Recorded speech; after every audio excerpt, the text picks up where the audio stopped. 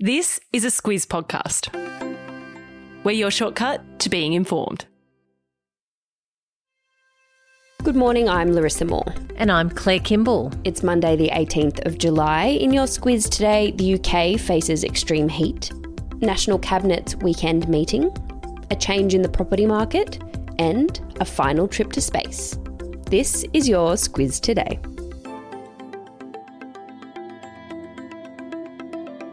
While the weather's been pretty cold and extremely wet in many places here in Australia, the Northern Hemisphere is dealing with the disasters that come with summer, and that includes wildfires and record temperatures. The UK is forecast to have their first ever 40-degree day, Claire.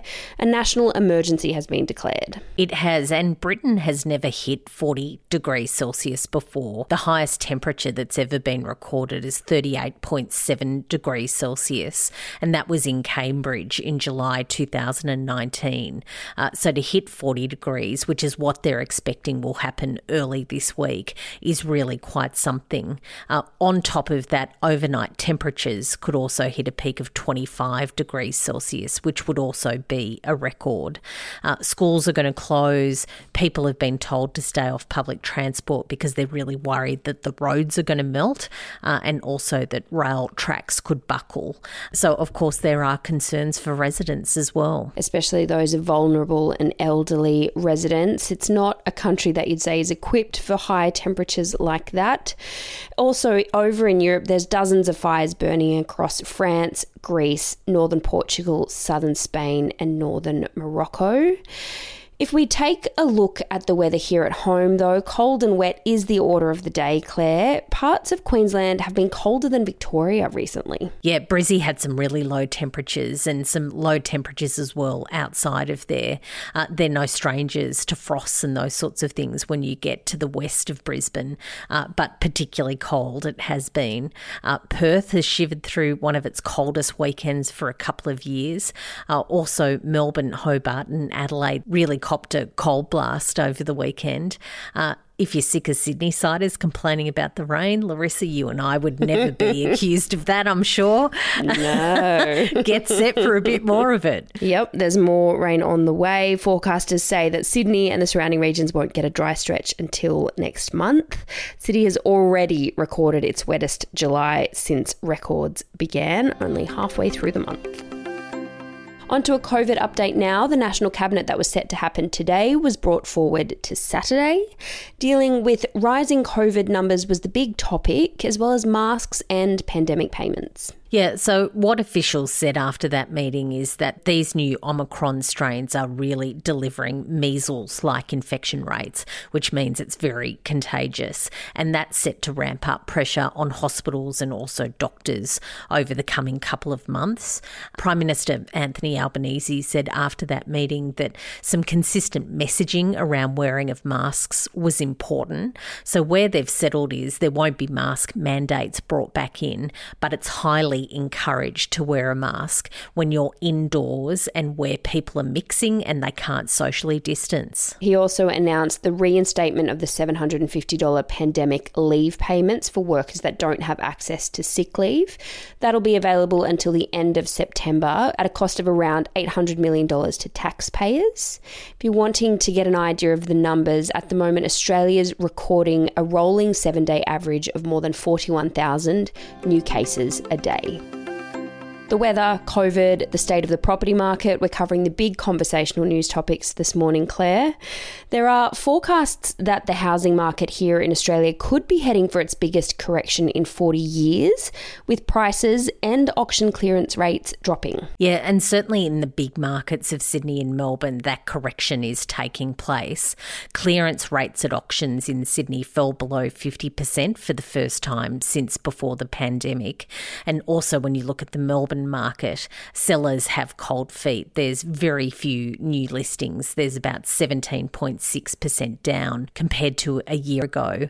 As for buyers, they're really just taking their time at the moment. And what analysts say is that's because no one wants to pay money at the moment for a new home when those prices could continue to go down. They are expecting home prices to decrease by about 15 to 20% by the end of next year, and that is thanks to interest interest rate increases. In finance news, ANZ looks set to buy Suncorp Bank in a deal worth around $5 billion. More details are set to come out today, Claire. Yeah, what the reports say is that it looks like they settled things on Friday.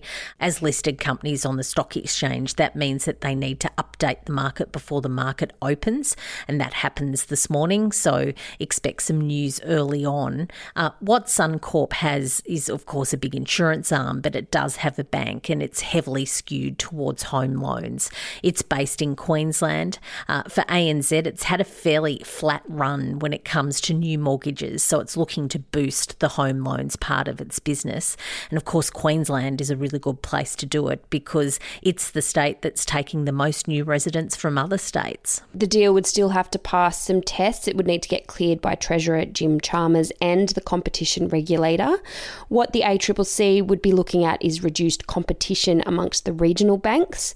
If Suncorp does get bought by ANZ, it leaves just two regional banks, the Bank of Queensland and the Bendigo and Adelaide Bank. A bit of royal news now, though not the kind they'd like. A movie is set to be made of Prince Andrew's disastrous 2019 interview with the BBC's Newsnight, the one in which he gave his take on his friendship with Jeffrey Epstein. Yeah, I have a bit of a confession to make on this. I read the excerpt from the book that this movie is going to be based on, and I didn't tell you about it, so I really feel a bit You've been holding back. I have been holding back. It was an excellent read. It was by Sam McAllister, who was a producer on the BBC's Newsnight program. That was the program that took a lot of effort to get Prince Andrew over the line to do that interview, and of course we now know what happened. It was a disaster. It was a complete train wreck. But the story of behind the scenes, what actually happened to get them across the line, and the fact that he and his team thought that he did an outstanding job as they wrapped up that interview was really quite alarming. Of course, in that interview, he revealed that he wasn't a sweaty guy. That was in relation to claims from Virginia Giuffre, who was the then 17-year-old girl who claimed that he had assaulted her, said that he was sweaty. Also, Andrew said that it couldn't have happened because on the night in question, the night that she said it had happened, he was at the Pizza Express in Woking. Just such a memorable train wreck of an interview. The movie is set to be released in 2024. No word yet on casting. I'll pop a link to that excerpt in your episode notes, seeing as how Claire's been holding back on us on that one. An Australian named Philip K. Chapman, who became NASA's first foreign-born scientist astronaut, will finally get his chance to head into space, or Claire, his ashes will. Yep, he's an Aussie, and a little capsule of his ashes are going to make that voyage. His family say that's very exciting, given he didn't during his life make it into space, but yep, he's now going. It's a space company called Celestis that do memorial space flights. It really seems that when it comes to commercialising space travel, there are no limits. They say that there isn't a more compelling memorial service for someone who loves science fiction, marvels at space, or simply longs to be at one with the cosmos. So if that sounds like you, I'll pop a link to it in your episode notes as well. Squiz the day, Claire. What are you taking note of today? Today is Nelson Mandela International Day. It's a United Nations anniversary. Prince Harry is actually going to address the UN General Assembly at its annual celebration of Nelson Mandela's life. That will happen for us overnight tonight. Good one to watch. It is the anniversary of the death of Jane Austen back in 1817. I watched the new Persuasion adaptation on the weekend, Claire. Mixed reviews from me. Oh, I watched it. I quite enjoyed it. I'm not as snobby as you are about these things, I think. It is my favourite Jane Austen novel. High expectations. Yeah, that might have had something to do with it. It was good fun, though. I will give it that. That is all from us today. Have a good Monday. We'll be back with you tomorrow.